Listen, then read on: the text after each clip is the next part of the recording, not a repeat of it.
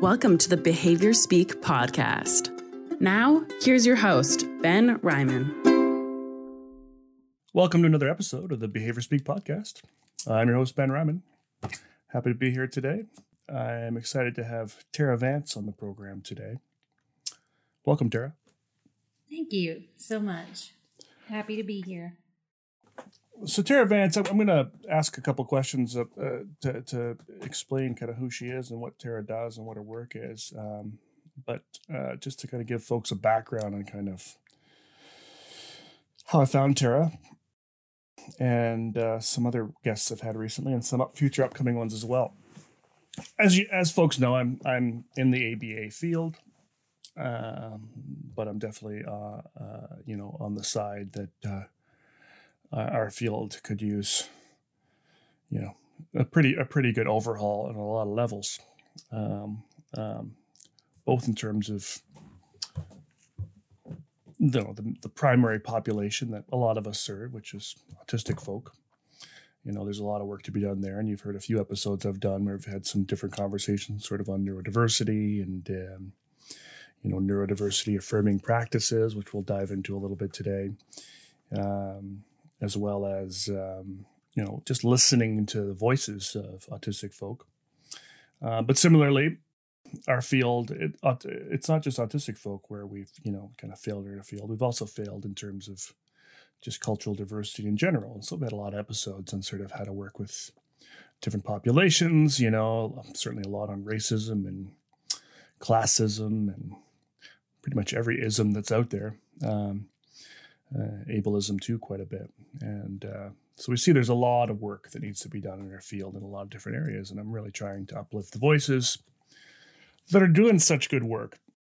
And in terms of kind of folks that are actually autistic that have been involved in sort of some of these movements, they tend to be folks who are practicing in the field, often BCBAs or whatnot, and autistic at the same time, which is great. I mean, it's great to have a voice of someone who, knows our field, but also, can speak from, at least their own perspective of being autistic.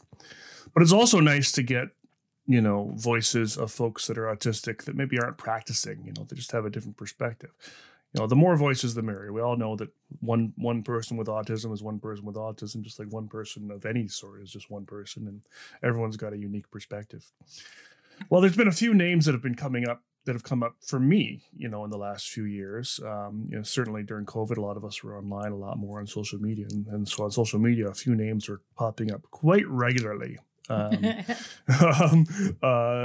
Terra's was one of them. And there's a few others. There's a few other folks, and actually there's going to be a few other folks, including Jeff, who's going to be coming on in a couple months as well. But Terra's definitely been an active contributor in a lot of these conversations. Separate to that, I had read a lot about and references to and looked at a web page called Neuroclastic. And I think a lot of folks out there will now be familiar with Neuroclastic. And it's an amazing website, just full of resources and writings and advocacy tools and just so much information. Basically, if you want to know about neurodiversity, and in any aspect, it's a great place to go. There's lots of really good neurodiversity resources out there. We might touch on those. But certainly if you're working in a professional field supporting autistic folk, it is definitely the go-to place to sort of really get perspective. What I didn't realize until very recently was that this page was actually created by Terra. Everything kind of falls into place now because you start to wonder, why do you start to see these names here and all these connections? So I had to have Terra on the podcast to really kind of get it from the source, talk about neuroclastic and just all things neurodiversity and really just kind of any direction the conversation can go. So Terra, maybe we can just start by sort of telling us kind of the story as to your story as to sort of why this is of any interest to you whatsoever? Why is neurodiversity? Why is reform in ABA? All of it. Why did you develop a really strong interest in this area? Okay, so this is a super complicated question, but I'll do my best. No worries. You might have to rein me in because once I get started, I get lost, and that's part of my neurology. That makes it all the more fun for me. So okay, I love good. it. So I was diagnosed at age 5 with dyslexia. This was or maybe age 4. It was right before kindergarten. And so this was in the early 80s. I was born in 1980. I actually, my birthday is this week. Oh. I think. I always forget it. Well, happy almost birthday. Thanks. So yeah, I back then to have that diagnosis, I was like a unicorn. I never met anybody else who had a diagnosis of anything. And then, this was also in the backwoods of a coal camp in southern West Virginia. Wow. One of the most isolated, maybe the most, in terms of like just conforming to more broad American culture. Totally different, like a different country. Sure. Culture, everything, language. If I sounded like the people sounded when I was a kid around me, everyone would need subtitles. And when people from where I'm from are on television, they have to have subtitles. Like it's totally different world. So for me to have that diagnosis back then, when we didn't have a single mental health clinic or psychologist or psychiatrist or anything in the whole region, that was huge. And then later my brother is diagnosed with ADHD, Tourette's, epilepsy, and a couple other things that nobody else had diagnoses for. Still not autism, selective mutism, but not autism. Because back then, autism, we knew one person who had that diagnosis, but she probably actually maybe have severe cerebral palsy or some genetic condition that was not autism. Right. But just that's what people thought. It just meant severely disabled, especially maybe intellectual disability. But it wasn't really a thing anybody knew about back then. Anyway, I have always been incredibly different. Not a little bit, a ton. Like, on the playground as a kid, I was always leading like social justice insurrections. Nobody in my area ever talked about social justice, anything. It was just like in my blood, But it was that, practice what you preach kind of mentality for me. It was, I think a lot of autistic people will feel like most people are performing all the time and they're hypocritical.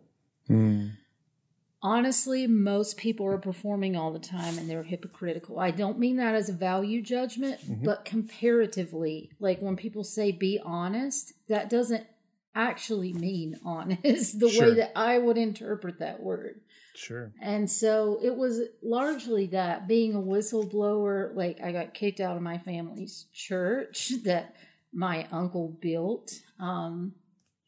Wow. My great uncle. So it was like, they have been going there for 70, 80 years or whatever.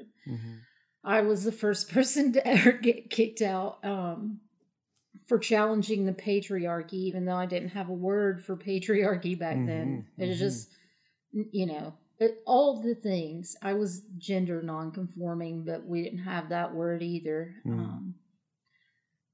So yeah, I couldn't read until 5th grade, then graduated valedictorian. That was atypical. And that wasn't because of dyslexia, but because of eye tracking, because of dyspraxia. And so I go through my adult life, and it's nothing but a series of extreme folly. Like marrying someone who conned me for a green card, who was extremely dangerous, and then staying in that marriage for a long time because I'm faithful and I don't know how to recognize abuse. And like having conflicts at work that were largely me taking things morally too seriously. Challenging racism in the early 2000s was not popular. Nope. And especially coming from someone that, I think my accent often makes people feel like I'll be a safe person to be racist in front of. Sure, yeah. But like nothing has ever mattered more than anti-racism to me. And so, and I get asked a lot, what are you? And I think that they mean racially, what am I? Because I have green eyes, but I don't really look like most white people. And I'm not. So that was maybe part of it. But I didn't really even know my cultural background. I just hated racism. So, and all inequities. And so that's just always been my whole life. I spent a large chunk of my life like traveling to DC and staying in houses with activists, like communal houses that like orgs would fund to, bring activists in to lobby and whatnot. And sure. so I just lived that lifestyle, the day that I turned 18 or just right after I moved. And that was the end. Like I was just full on activist ever since. And I was a teacher for a while. Then I felt like I couldn't change the system from within. I did that for 14 years. But also I couldn't keep up anymore. It was direct instruction, which turns out to be ABA, and PBIS, which also turns out to be ABA, that I just couldn't. They did not match at all with my style, with what I had always done that worked. Everyone gave me the children that no one else wanted. But my kids loved me because I hated rules that don't make sense. And I just always was different, extremely. And how I approached every single thing, what I cared about. And so one day I had some sensitivity readers for a novel that I was working on. And I sent it to a friend. I have been diagnosed in my early 20s with ADHD. Okay. My doctor said he had never seen a more extreme case in an adult. Which didn't surprise me at all, because as soon as I heard about that and saw it in my students, I was like, yeah, this is me. So, and yes, I got that diagnosis, and the full neuropsych didn't tell me that he had put in my file also meets criteria for Asperger's. In 2006, that was, Asperger's would have been given to anyone who didn't have severe intellectual or communication or speech difficulties. Right. And so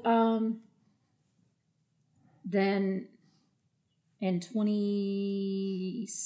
early 2017, like January or February, I sent my novel to some sensitivity readers, and one was a woman who's autistic, who was autistic, and I didn't tell her which character was autistic, but I thought it was obvious. And so when I talked to her, she was like, almost all your characters are autistic. No, they're not. I told her, yeah, they are. No, then I started describing, I had a psych degree, a graduate degree. Right. So I was telling her, different things they might be diagnosed as, but not autism. She said, you need to go and look up like female profiles of autism or read from actually autistic people. And I didn't know that there was an autistic community. When you abide the professional world, and this is why I'm pretty patient with BCBAs and other intervention specialists and providers, because I worked in the professional world for 14 years and had no idea. And then in counseling for 2 years with people who probably were at least half autistic, but just have been diagnosed with different things like PTSD or borderline personality disorder. But anyway, so I went and I found Samantha Craft's like checklist of traits for women. And there were, I don't know, maybe 200 things. And I was all but a few. Wow. It was like the Truman Show. It was like somebody had been watching me. Wow. All these things that everybody thought that I was like performatively trying to be different, to be difficult. And I have never wanted to be different. It just was that way. Yeah. It was I didn't have a problem with how I was, but I had a problem with how hard it was to be me. Even convincing other people, like not liking hugs and physical touch from most anybody. And people thought, well, that's weird. That's a sign of sexual abuse in early childhood. And I had doctors convince me that, I just couldn't remember it. But that's why I was the way I was. And that's why I looked so skittish. And I had bosses tell me things like, why are you moving the way you are? You look like it.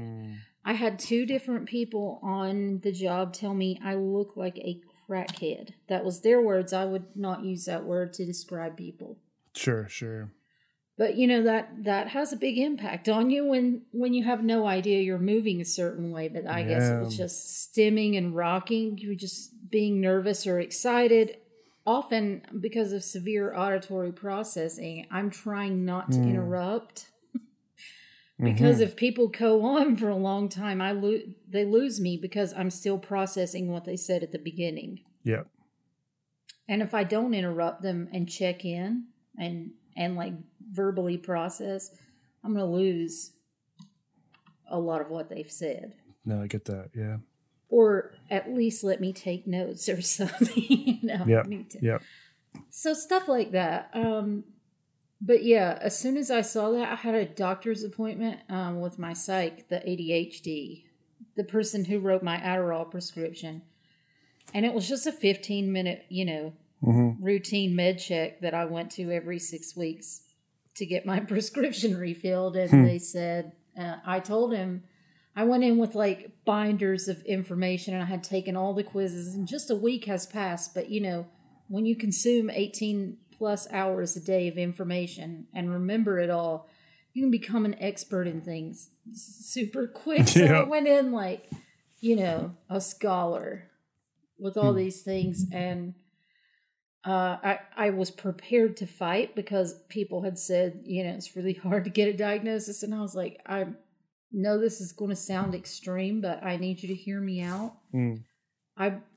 I believe and I'm pretty sure I'm autistic. And he goes, oh, I know. I was like, huh? He's like, I know. He said he had the tone. We can read tone and facial expressions. This one was obvious. I know. Yeah. And so I was like, what do I do? He was like, it's already in your chart. Nice. Okay. Well, I had already had the full neuropsych, and my first provider had put in my chart that he suspected, but I didn't ask for that, and they don't give you a diagnosis of something so stigmatizing often. It depends on provider, unless they think it will benefit your life. And I think he maybe thought, you're working and you can dress yourself and whatnot, so you probably don't need a diagnosis. I needed it. But you're already being stigmatized for everything you're doing anyway. So yeah. And I mean, my previous doctor, who eventually retired, I loved him. He would say things like, "You're just more honest than everybody around you." That's all this is. He would tell me that. You really are extremely honest, and when you don't realize how much other people are not. That's what he would tell me all the time. And I just thought, that's not a diagnosis. That doesn't really help me with anything. But, after, in true fashion, it was such a,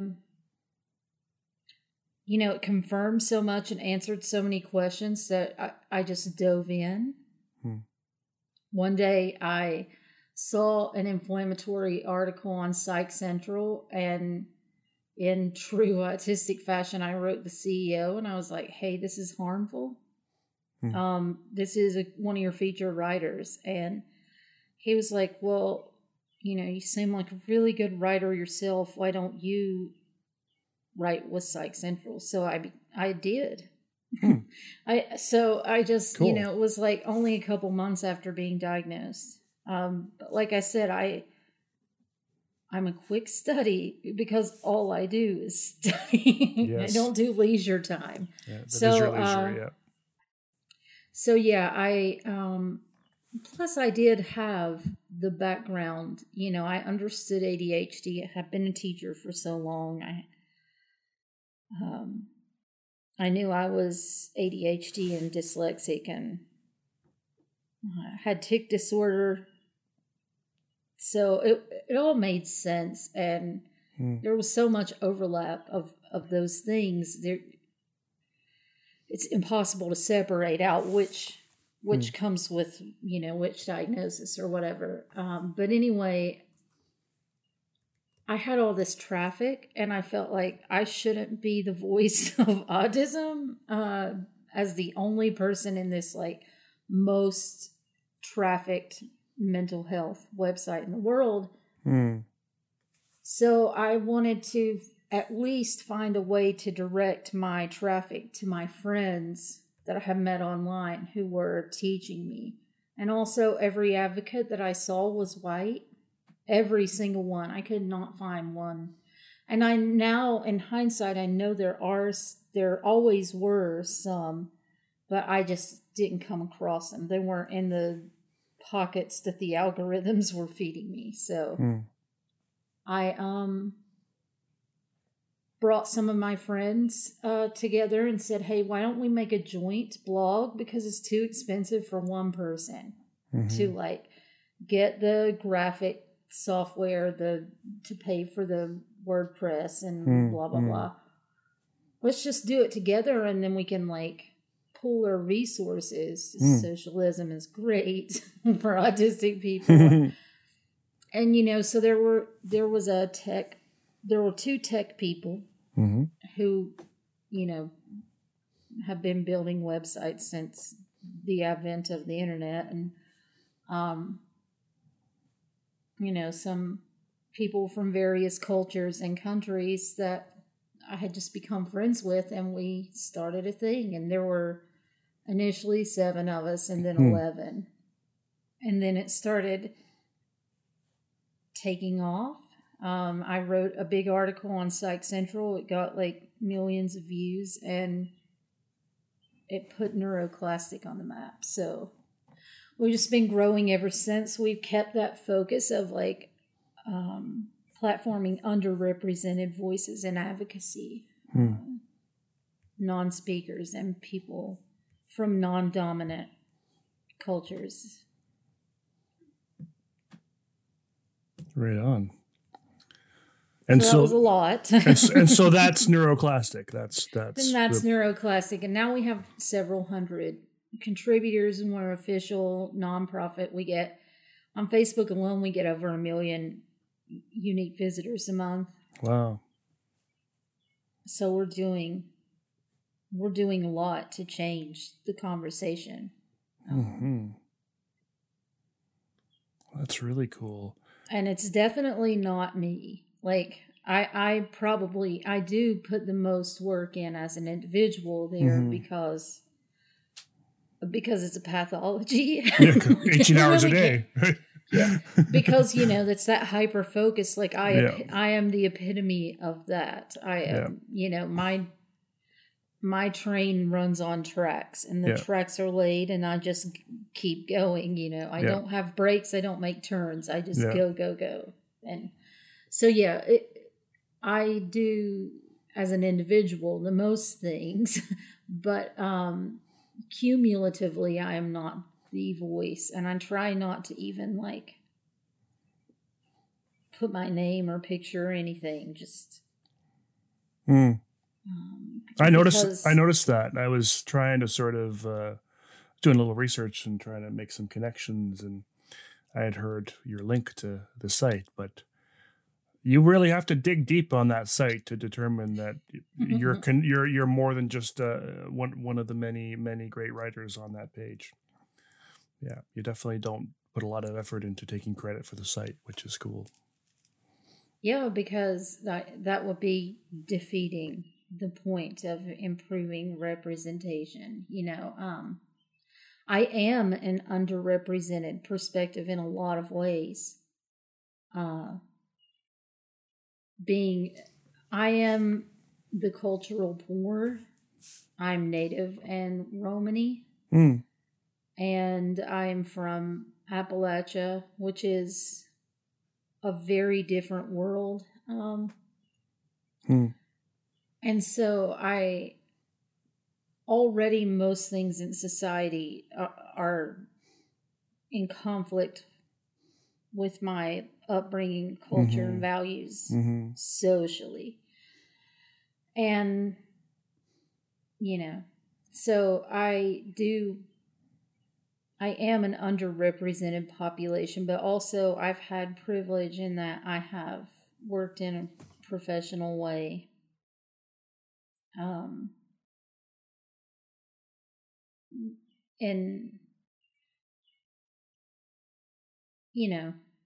just things, just ways that we need more people. I speak,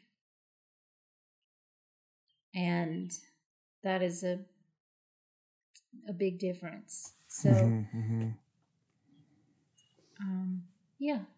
it shouldn't be about me. Right. That would defeat the purpose for sure. Yeah. It's the just a quick tangent here. Just you mentioned you speak, and you mentioned when you first got diagnosed with Asperger's. That's not a term we hear much anymore. What's I know in sort of and I don't want to. I mean, we could certainly get into the DSM, I suppose, and the many issues there, and certainly some of the changes that they come up with that sort of can affect a lot of different things. But I noticed that one big change, sort of in, I guess, one of the more recent versions was getting rid of that term of Asperger's syndrome, and yet it seemed like, at least when I was got into the field early on, that there were a lot of people out there, that had really attached that term to their identity and really kind of personalized it, and sort of, but then it was kind of taken away in some ways.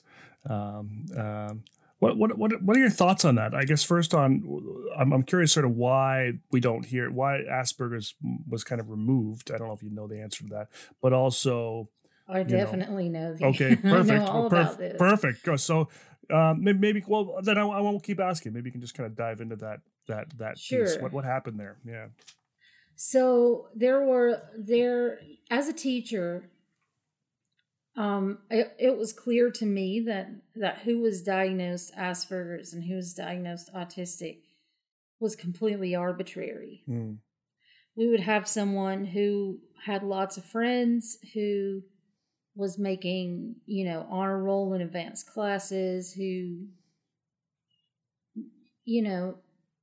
was different, but was by the world standards, quote, high functioning. And then we would have someone diagnosed with Asperger's who had intellectual disability and had no friends and needed a whole lot of support, was bullied a lot.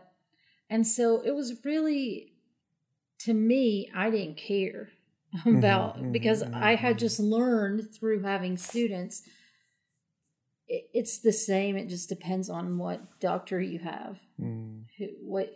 So when I came out as autistic, I wasn't diagnosed with Asperger's. I had probably has Asperger's. Oh, I see. But no one told me about that until after I went and said, hey, I'm autistic. But I tried to come out to a very close friend of mine who had a son who was non-speaking. And she was Pakistani Muslim, dark-skinned, and her non-speaking son, she was terrified, rightfully so, that, he was going to be even more vulnerable to the prejudice that she had encountered in society. And so, it's life-threatening. So when I told her, hey, I'm autistic, right after I got diagnosed, like the next day or 2 days later, she was extremely offended because I had a degree, I speak, I was able to have lots of friends, and she said to me, she cursed me out. She told me I was appropriating her son's diagnosis when his life is on the line. Wow. And he was never going to call her mama, and she just wanted him to stop biting and scratching her. And here I was cheapening that. And so she went and she blocked me on social media and everything, and went and told everyone that I was autistic. And I saw half of the conversations about me because some people also blocked me in our mutual friend circle. And others who didn't were saying things like, it would have been a lot more sensitive to say Asperger's. So I tried to enter the autistic community. I was in a spiral. That's a lot of things to process already, and then lose my friend circle. I was a new mother. And when I came to the autistic community, I had the exact opposite. I started by saying I'm an Aspie. My husband knew that he was autistic. He has not been officially diagnosed, but he always knew. And he doesn't talk about it much. He doesn't care. But he used the word Aspie, and other people use it. So I came and I said, hey, I'm an Aspie. And then everybody says, oh, you're a Nazi. You're an Aspie supremacist. And I'm like, what? Whoa, I've spent my entire life, in the deepest trenches of anti-racism work. Like I've been protesting police brutality since 1998 in a very public way. That's my entire life. So calling me that was as bad as maybe somebody getting called a pedophile or something. Sure. I do not take that lightly. That is the polar opposite of my deepest passion. So, I got blocked from 8 groups. It was very similar to the same kind of things where I would just say the wrong thing because I didn't know it was the wrong thing all the time. So it was not new, but it was like that was the last group where I thought that I was going to fit in, because I have been reading things from all these people who were saying these things and making fun of me. for the last few weeks. And like, I felt like I knew them because, you know, like I said, I read and remember everything that I read. So, I knew all about these people because I had read everything they'd ever written. And then I got banned from 8 groups because as soon as I would go to the next group, they were, there's the Aspie supremacist. So that was, that became like a big part of my early advocacy, is telling people, like, you're too hard on people for using this word. Like, that is not. And Hans Asperger had some tenuous, it's debated on how much he was, like, complicit with the Nazi regime. That's the connection. Okay. Yeah. Yeah. And so for valid reasons, people were opposed to the word Asperger's. But at the same time, it was still a diagnosis. Right. And yeah. Other people had no idea. And so I'm telling people, like, I respect your fight, but also you're hurting people who don't know better. Like, so it became a huge thing. But thankfully, that word has phased out almost entirely. And so it's this apparent, and I say apparent because I just can't speak intelligently about it. I don't have enough information, but it's this apparent, a sort of alleged connection of Hans Asperger to the Nazi regime that was half of it, and the other half was that it's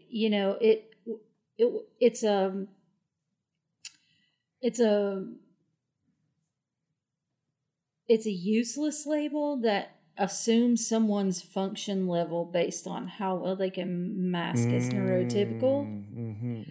And so, if someone has apraxia and they speak differently, they get assumed as being unintelligent and childlike. Right. And so it just became this, like, and also there are like a lot of people with the label and the identity Asperger's. I didn't know any of this at the time.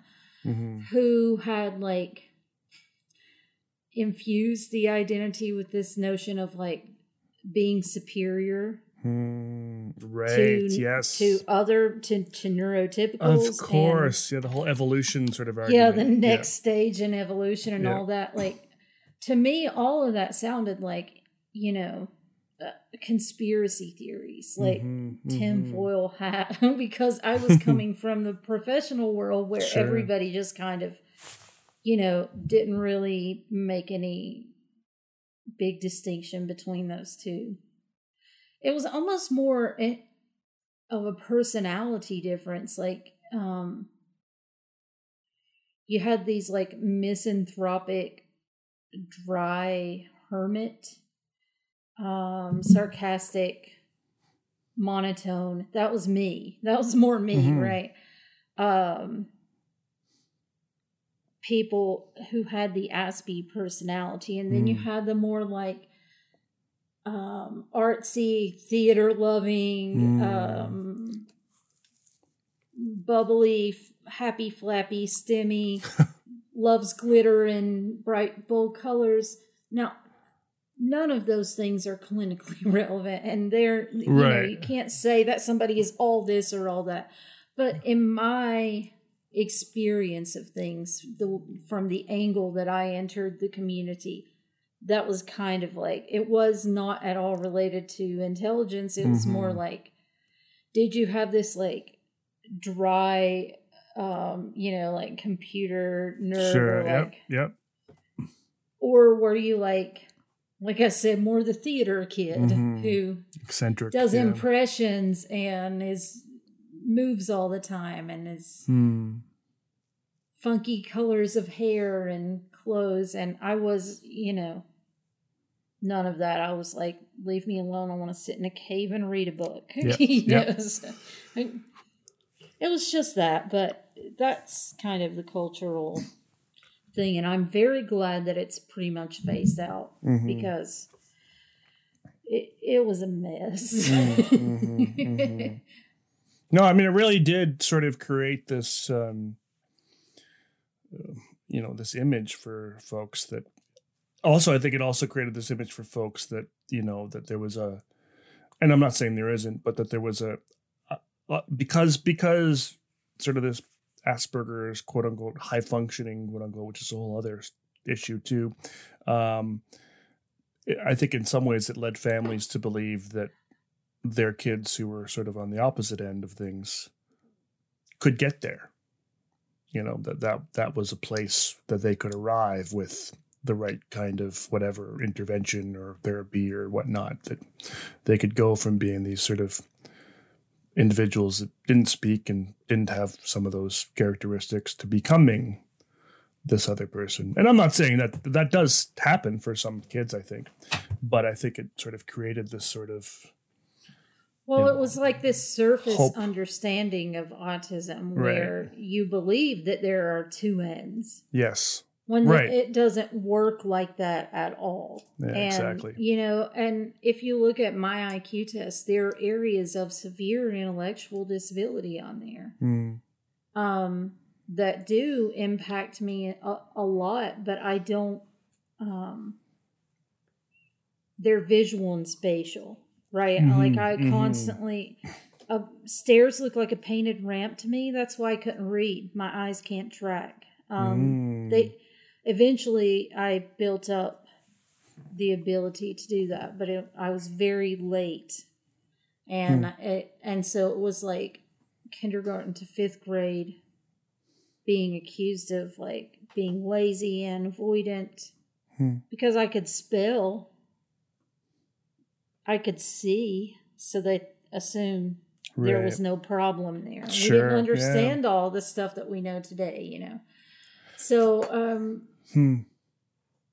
It's a very service understanding. Yeah. You think, like, when people describe the people at Judge Rotenberg Center, they say the most severe, and they start describing things about those people. Yep. I'm like, you just described me. Right? So I'm covered in scars. Yep.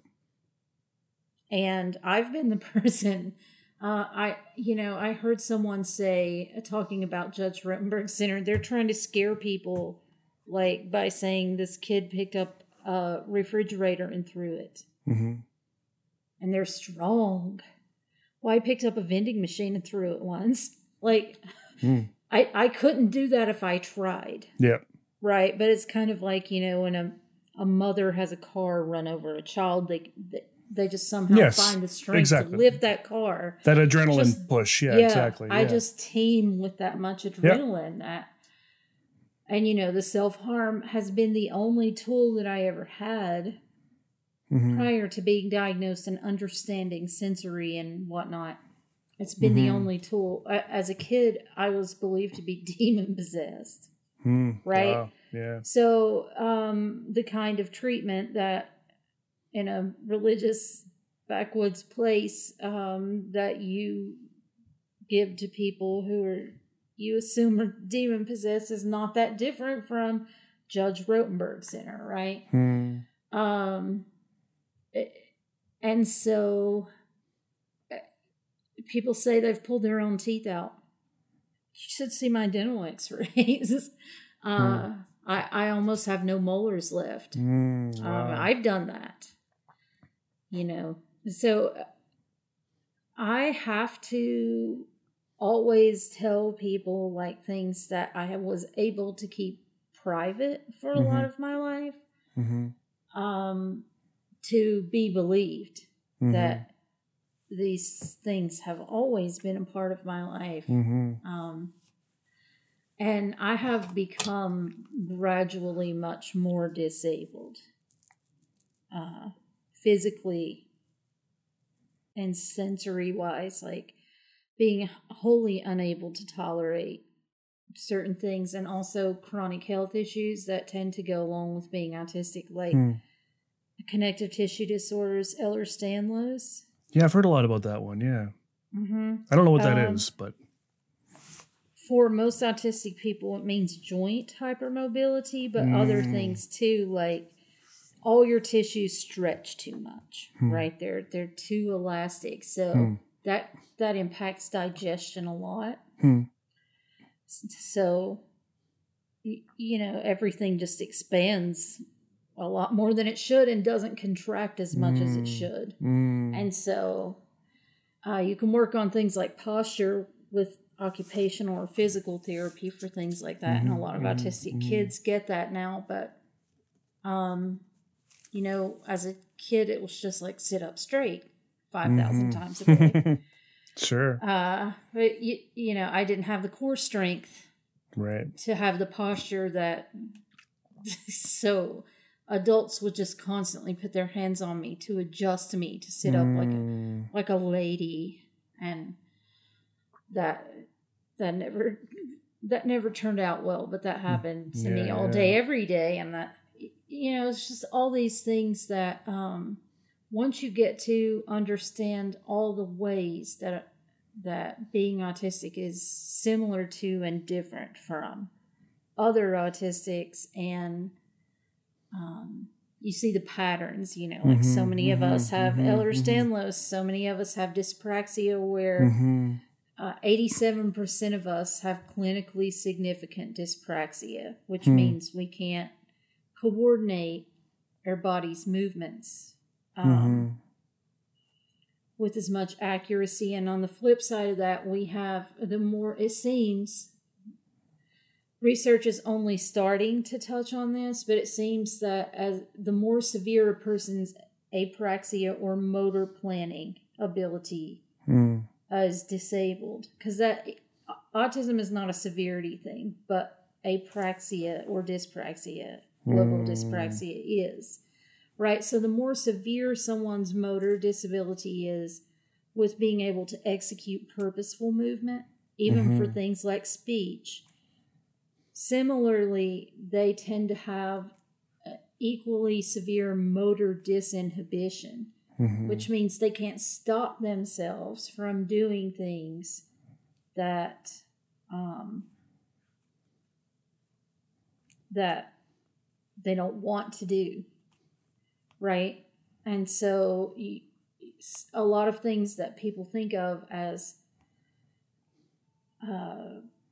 like purposeful stimming with functional, you could do a functional behavior analysis and figure out the reason. It's really more like the brain is having hiccups. It's more like epilepsy and OCD. Sorry, there's a train in the background. No, can't hear it. It's good. Okay. So there are so many things that my severe motor planning deficits, I speak differently, and people think that I am dramatically pausing sometimes. Sometimes I can't speak at all. But yeah, it's like the more dysregulated I am, especially with exhaustion, the more likely it is that I start having tics, and I start doing things like I've been in very important professional meetings, conferences, and things, and done something like make a loud bird sound. Nothing told me that was going to happen before it happened. Kind of like a sneeze, it's like, but it just happens. Or slam my hands down on the table and scare everyone in the room. And have no way to explain what just happened, because I have no idea. It surprised me too, scared me too, But lots of things like that you start to understand after you're in community with lots of autistic people. And I didn't really understand autism with enough depth and nuance until I started hanging out with non-speakers. And that's when I realized how absolutely garbage functioning labels are, and our perception that, because almost every non-speaker will tell you that they spend a large percentage of their life being conceived of as like a large toddler, no matter what their age was, and talked to like a pet or a zoo animal, or people thought they couldn't understand language and just said whatever in front of them. So Tara, I think a lot of the stuff you're telling me, which is, really eye-opening. And I think, there's so many features of, one person's autistic experience that are, can be so different than someone else's, and so many different sort of the dyspraxia and all the disses that are in there.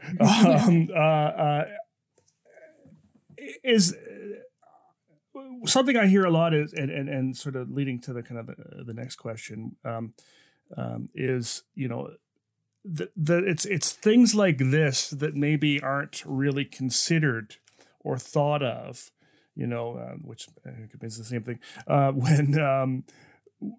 when folks are trying to sort of develop, supports, especially for the really young folk. And you don't even really think about sort of how life can change for someone who's autistic when they're adults, and that, you're speaking of your own experiences with regression and, more severe sensory issues and so on and so forth, that I don't think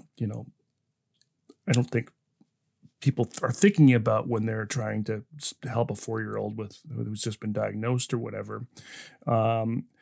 Is this part of the reason, and certainly the Judge Rotenberg stuff as well, but is this part of are these kind of the reasons why, why I started to see your name kind of pop up more in some of these ABA conversations that I was involved in?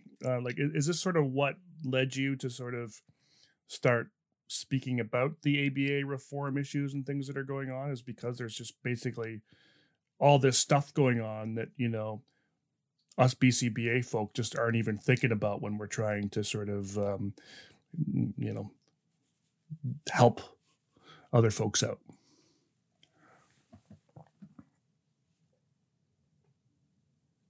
Do you know what I mean? Oh, sorry, I have muted my mic. And no worries. Started talking and... Good. Yeah, okay, sorry. So I had a very different and unique experience as an advocate, right? I used to be a teacher for 14 years. That's a very long time in public school. And it became like I became the teacher that was well known to be really great with autistic students, right? People were giving me offensive names like the Autism Whisperer. And I rejected those names, but that's what was happening. Parents were moving from all over the place to my school districts, and asking for me like 2-3 years in advance to teach their autistic kids, because I just developed this. People even tried to start a school, like a private school. There was a show with a family. I can't remember what it was called, and I don't really watch television, but the kid's name was Max. And in that show, Max was autistic, and he had a hard time at school, so they made a private school for autistic kids. And when that became like pop culture at the time, all these parents got together and they found funding sources, and they tried to start a school and asked me to run it. I was like, y'all, I can't organize a stack of papers. I can't run things. Like, I'm not organized enough for this. And they're like, we'll get you a secretary. Like, we need it to be you. But I was too afraid that it was like, I need consistency and routine, even if it's a bad routine. So I just said no, but I wanted eventually to go into psych, industrial and organizational psych, so that I could help change the systemic things that were happening in the schools. And that was the field that would get me there, that would give me the credentials to speak on systemic issues and what we need to do so that we stop putting, millions upon millions into these programs that have value, but we don't know how to extract that value from them. Like, we had Southern Poverty Law Center come in. I thought that I did so well with my kids because I came from poverty. And no one else there had come from the generational deep level of poor that I came from. Mm.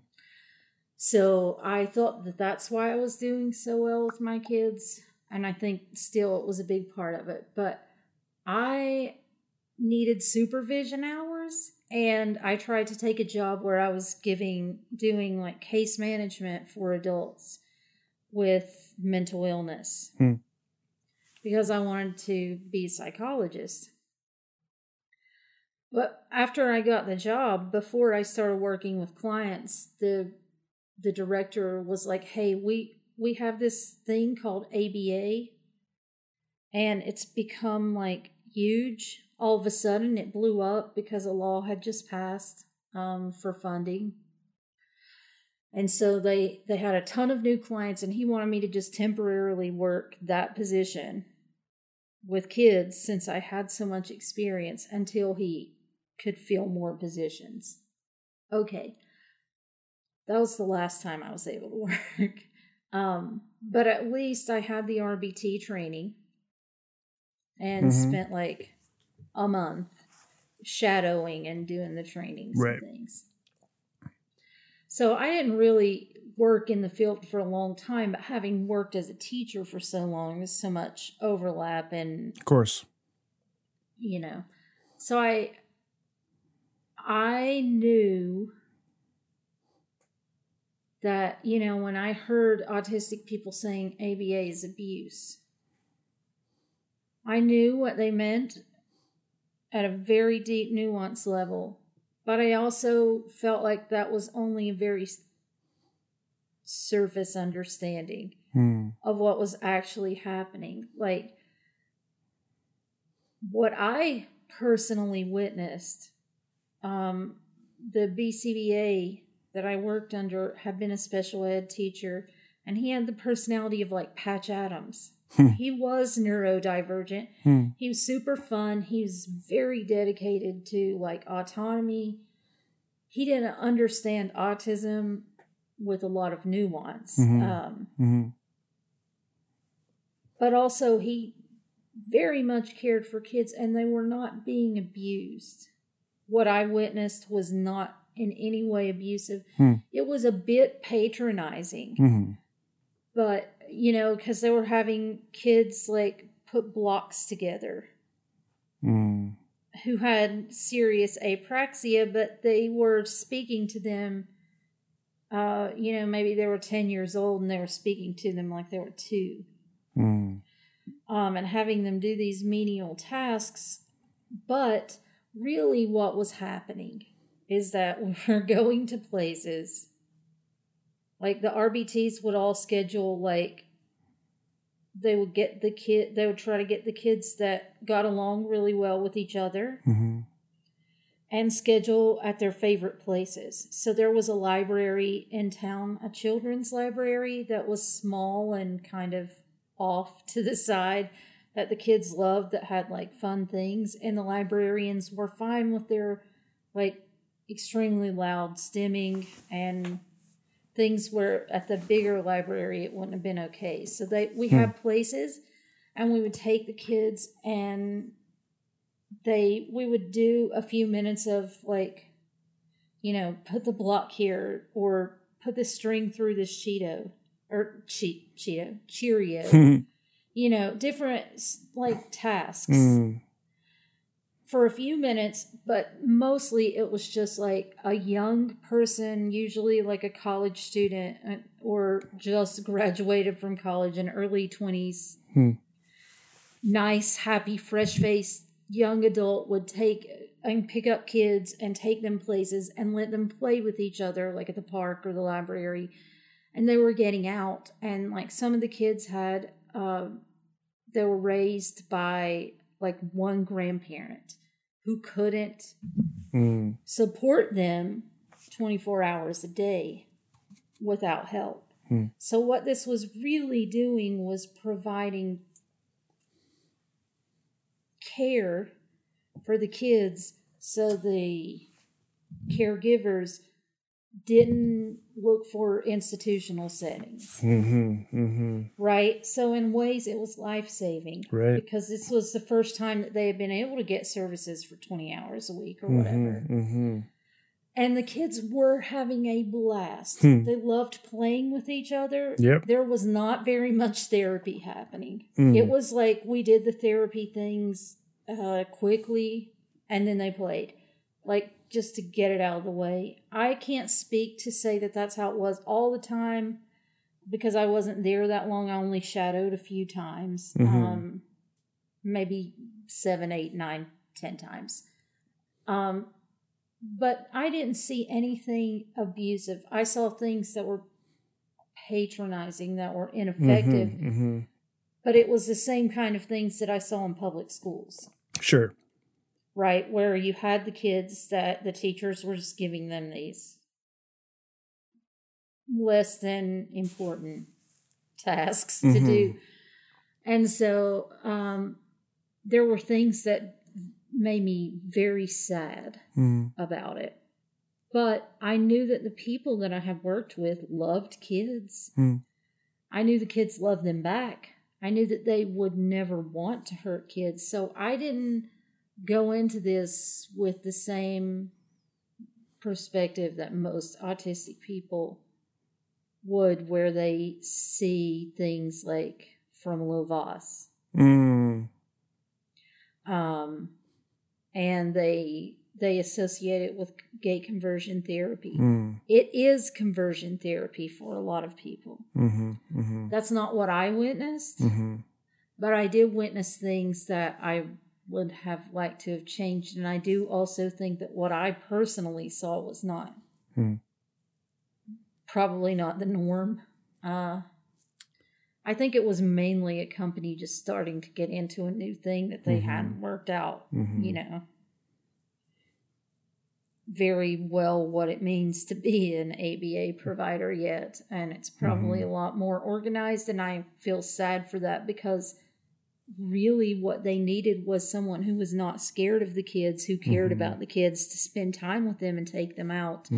And, like when you are taller than your 70-year-old or whatever grandmother who's trying to raise you and you elope and there's nothing she can do about it, she doesn't ever take you outside. And when you can't speak and you are very different, you don't have friends until you have these people who make this safe situation for you where they accept you and you have other people who are like you and you now have friends. So it was doing good things and I saw all this potential and I thought, I wanted to see ABA banned, but I didn't want to see people lose life-saving services. I wanted to see something better fill those places, but I also began to see very quickly that ABA was not going to be banned. It was becoming like, I already came from a school that became a full ABA school, and we had day treatment that was like BCBAs and RBTs. Right. Just interrupt for a second, just for we do have a few listeners that may not be familiar with some of the behavior analyst sort of lingo. So I just want to clarify for folks. So Terra's talking about being an RBT. That's sort of the frontline credential from our certification board, a registered behavior technician. And then Terra also referenced LOVAS, and LOVAS refers to a fella named Ivar Lovaas, who back in the 70s, and she also mentioned conversion therapy. So back in the 70s, Lovaas wrote a very controversial and still to this day article that essentially looked at, and I'll put it in the show notes, but essentially looked at converting a young boy who identified as gay, and they were trying to essentially remove that identification and convert him into a straight child. Lovaas later became known for publishing one of the first sort of our randomized control trials of an intervention for kids with autism, which I'm simplifying this, but essentially known as discrete trial training is sort of what it was labeled as, and a lot of issues with that particular paper at the time, and language like very, very cure kind of type language of sort of removing the autism and making the person normal and so on and so forth. And so that's often referenced in a lot of, ABA banning and ABA reform type conversations. Sorry to interrupt. I just want to let folks know what we were talking about there. Oh, it's okay. Yeah. That's the Feminine Boy Project. Exactly. Yes. Thank you. And it was more than one boy. Yeah, so he kind of co-authored both ABA and the Feminine Boy Project, both as conversion therapies to normalize kids who... Yeah. And he used aversives. He slapped them in the face. He used electric shock. He spanked them.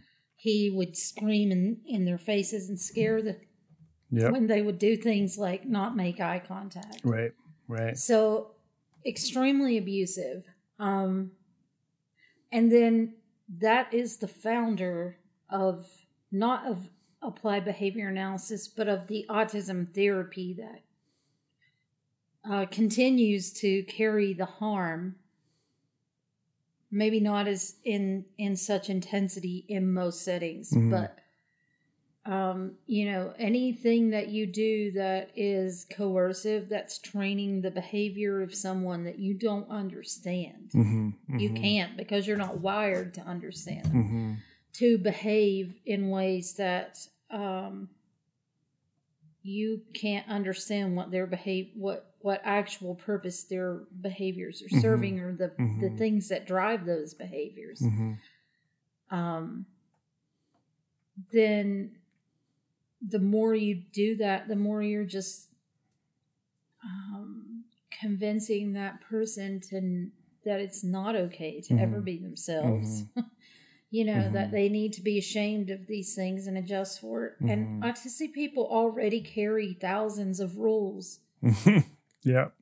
At all times. Sure. Everything is like, because we don't automate things. So we're sitting there and we're trying to hear you. We have auditory processing disorder. Yeah. And we hear every sound in the background louder and more prominently than your voice.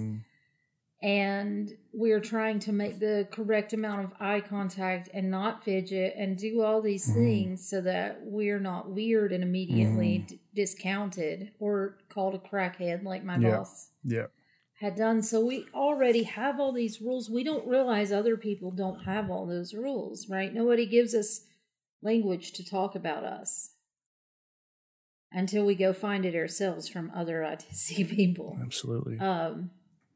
And so it's just kind of that perpetuation of, we don't need to understand you, we need to civilize you. And that's a vestige of like white supremacy too, right? It's this entire country has manifest destiny. It's like white Europeans believed that was God's calling, that they should like claim America as the motherland for them, and that they had dominion over indigenous people, and that they were like doing God's work to civilize savage people. And you see a lot of the same kind of attitude towards autistic people that I'm not calling ableism and racism the same, but I'm saying that this whole supremacist thing is not new. It has always been there. And so it becomes like we commodify this and we turn it into capital. And so that's why you work in a multi-trillion-dollar or billion-dollar industry globally. And yeah. It's interesting you bring up the white supremacy piece. I recently had on, and her episode should be released before yours, so folks will have something to reference. But I recently had on Tiffany Harrison. You mean Hammond? Fidgets oh and my fries? gosh, thank you. I'm sorry, Tiffany. I keep calling you Harrison. I've told so many people Harrison, and it is Hammond. Thank you so much. Oh. It's called a perseverative error. Oh, thank you. Well, I'll jot that down in my show notes. Watch for Ben's perseverative error of Harrison over and over again. There is a Harrison somewhere that I have to figure out who that is, and I probably call that person Hammond. Anyway, thank you for the correction. So I had Tiffany Hammond on. Wonderful conversation. I really love chatting with her, and about sort of her experiences in her life.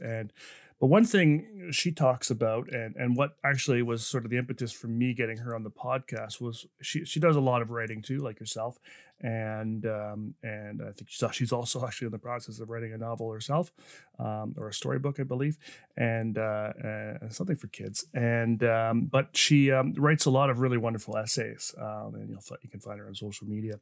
And she wrote this one, and I struggle with reading long documents. My attention span doesn't last too long either. But you can read hers though, right? I read this one in particular because I think the title really stood out to me. She is so good, so good.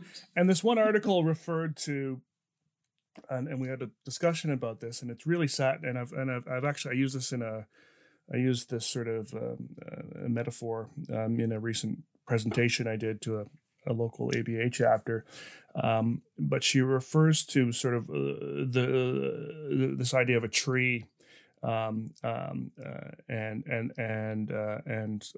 with the roots and the stem and the leaves and all those sort of different hierarchical parts of a system per se. And she says, and in terms of sort of the anti-ABA kind of conversation, her stance, at least in this particular essay, was that, ABA and the problem sort of associated with ABA is just one leaf in the tree. And that, yes, that's what I've always felt. I didn't use that exact analogy, but. And this conversation about ABA is so surface level, and we really need to get back down to sort of the roots of the problem, which are essentially all of our isms, our racism and our ableism and all the other isms lined up, which she basically says we need to really go back and look at sort of the systemic, white supremacist, racist, ableist underpinnings from which this was all built on. So we're talking pre-B.F. Skinner. We're talking all of the, manifest destiny, colonization, go back to and all that sort of stuff. And, and really this sort of, someone else had another really good phrase. She's actually a behavior analyst, Dr. Malika, if I pronounce her name right, Pritchett, and she talks about sort of the Western hegemonic sort of structure and just how we put everything in that sort of Western kind of colonized lens. And that's not how life is for most of the world. And so that there are these racist and ableist and all these sorts of ism sort of foundation pieces to the problem that is, the problem with ABA, but it's the problem with everything else too.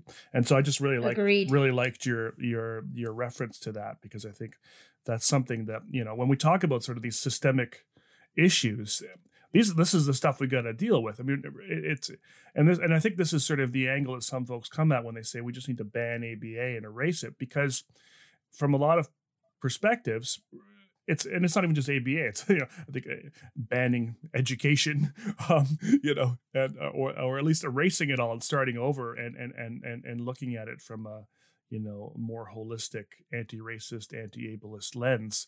And I think we're going to have completely different therapies and supports and systems in place. But until we address those systemic pieces, which seems really big to a lot of people, and maybe not worth dealing with, so it's better just to argue about ABA.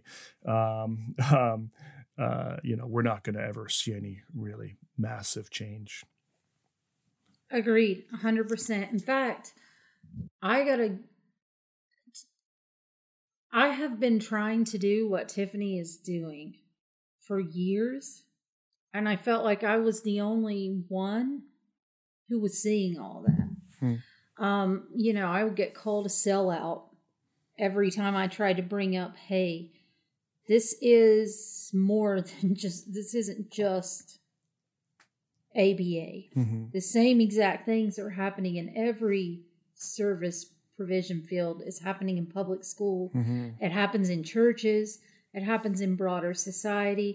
It is this like forced assimilation mindset where you have this default way of being that's really based on like white European ideals of like, you have to be this 100% independent person. Independence is a myth of white supremacy, right?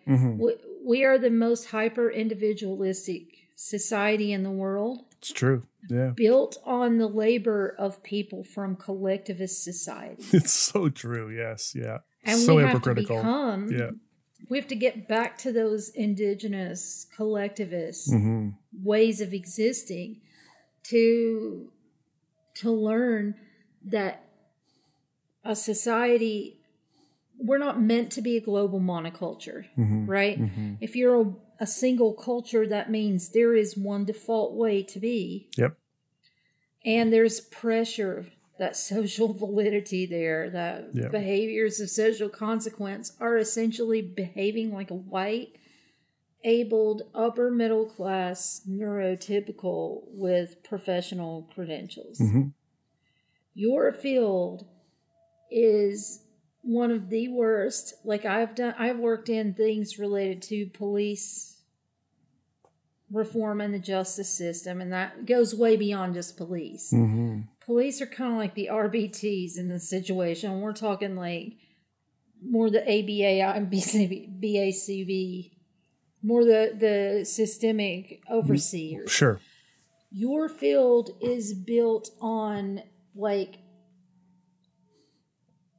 the science itself is not the problem. Right.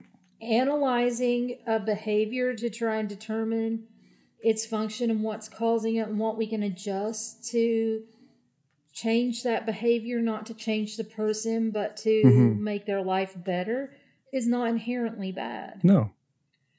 But the belief systems of most of your founding, I gotta say fathers, because it's almost all old white dudes. Yeah, pretty much.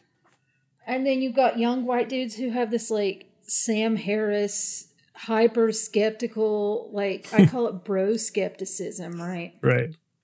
It is like white supremacy on turbo. Yeah. Where they have made a religion out of anti-religion. Yeah. And what their anti is anti anything that seems magical or cultural or spiritual. Yes. Or they even act like psychiatric diagnoses, which are neurological and chemical and biophysical in origin, are magical thinking. And they're just behaviors that need to be tailored with external. And so it's up to this almost exclusively white dude to look at someone and determine what it is that's good for them, and then to shape them with coercion into becoming that thing, with no respect whatsoever for like the people who live that life, who tell you this is not working for me and here's why. Yeah. No, you make up, and this is definitely, you're right. You're on the money. So, I mean, I think because our field, our field does sort of, not look at any of those other sorts of areas, because we're all about observable, measurable behavior, and that's what we address and deal with. And I don't think there's a problem with that. I think the problem is that there's a huge problem with it. Just if I may, I think the problem is that we then make the stretch from that's all there is. That's all there is to people, is this observable behavior that we describe and label and deal with, and don't consider that there's all these other pieces and all these other people that could, and this is why we don't, a lot of folks say we don't, quote unquote, play nice in the sandbox with other professions, because we essentially look at other professionals as being, well, not what we're doing, so it doesn't matter. And areas not what we're doing, so it doesn't matter. I think it's fine to work on what you know, but you can't do it alone in a silo. And I think that's kind of where we struggle. But you were saying, I was saying that, because of Tiffany has extremely brave. I very much admire the work that she does, because the autistic community rightfully opposes ABA, but they still have that surface understanding, the same way that people within the field have a surface understanding of the bigger societal factors that, and I'm not trying to say that's their fault. I also kind of, for a short time, jumped in and got like a bit too, I don't want to go to the level of fanatical, but a bit too passionate on the, like, let people be themselves. I was not looking at things with the requisite nuance that they deserved for a short time. But then once I got there, thanks to the work, I don't know if you know Oswin Latimer. I do, yes. Big fan, yeah. I want to say Oswin is one of the most pivotal figures of helping me to see beyond, and also validating for me that that there's somebody out there who sees the systemic issues, right? As another Native person, and that so we had that kind of cultural similarity, but then I just watched and learned for years without interjecting myself that much. And so, and like I said, when I watch and learn things, I don't just surface do them. I go to the bedrock and keep digging. That's just my nature. So I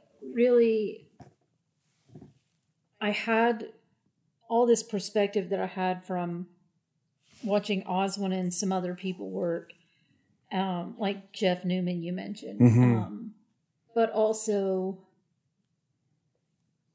I didn't have that much ability to, by myself alone, come out and say, hey, you're harming people. What you're proposing is maybe going to, we have a chief decolonizing officer that everyone should get to know. Jude put it in terms of trickle-down justice, right? So almost all advocacy that's led by white people kind of helps people with the most privilege within a marginalized group. So the majority of autistic advocacy was helping what society would view as higher functioning. So speaking without serious motor disability and maybe without serious co-occurring conditions. Advocating for things that will work for like upper and middle class white nuclear families and adults who were capable of they needed some supports, but not the more intense level of supports. And most of these people were not parents, or were not parents of children with more pronounced, obvious to outsider disability that would put them at more risk. So they weren't seeing all these things, and they weren't being, and that's okay. That's not their place. They don't have to. But somebody needed to, and it was things that I've always needed to do. I haven't been able to until Tiffany really just came through, and I can't begin to express what a culture shift we've had that I personally was not able to get many people on board to see and understand things until after. And it wasn't just Tiffany Hammond, also Tiffany Joseph, who is nigh functioning autism on social media. Yes. I love Tiffany Joseph so much.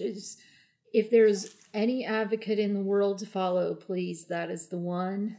Nigh functioning autism. Yeah, and that's NIGH for folks. Yeah. Yes. Please go follow that account on any social media. Because she will connect you every day. She shares things from places that you're not likely to find on your own. Like you have to be in community with people to find these, because algorithms only boost like your 22-year-old physically attractive, newly diagnosed, white, autistic college student. Of course.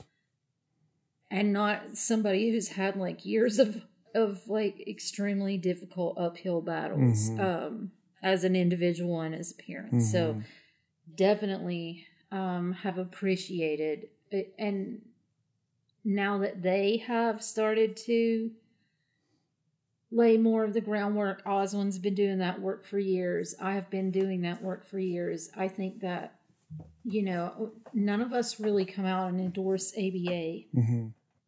But we're saying you can't just scream ABA is abuse and that's enough. You can't just have this surface area and not understand that the same things that you're calling abusive are in every system. But at least where people have been holding ABA professionals accountable, a lot of ABA professionals are listening. That's different. I can go into a space that is just general, it's not like a protected insider autistic space, and say something and get jumped on by a bunch of OTs and SLPs, and BCBAs will come behind me and defend because they've been listening to autistics, because autistics have been telling them you need to listen for a lot of years, and they have, but nobody is holding anyone else. Nobody's holding teachers accountable. Nobody's holding OTs, PTs, music therapists. Nobody's holding anybody else accountable except ABA, but everybody's doing the exact same things.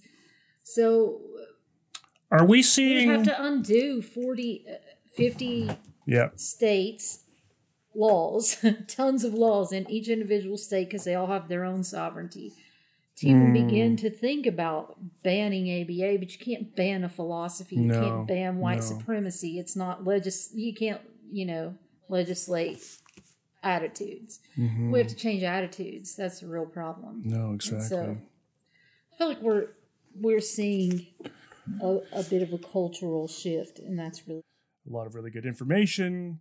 A lot of thinking that is certainly stimulating a lot of thinking in me. I'm already quite distracted mentally, and looking forward to kind of diving into some of this terminology and replaying the podcast for my editing and hopefully getting some more information. And like I said, check out the show notes. There's going to be lots of good stuff in there.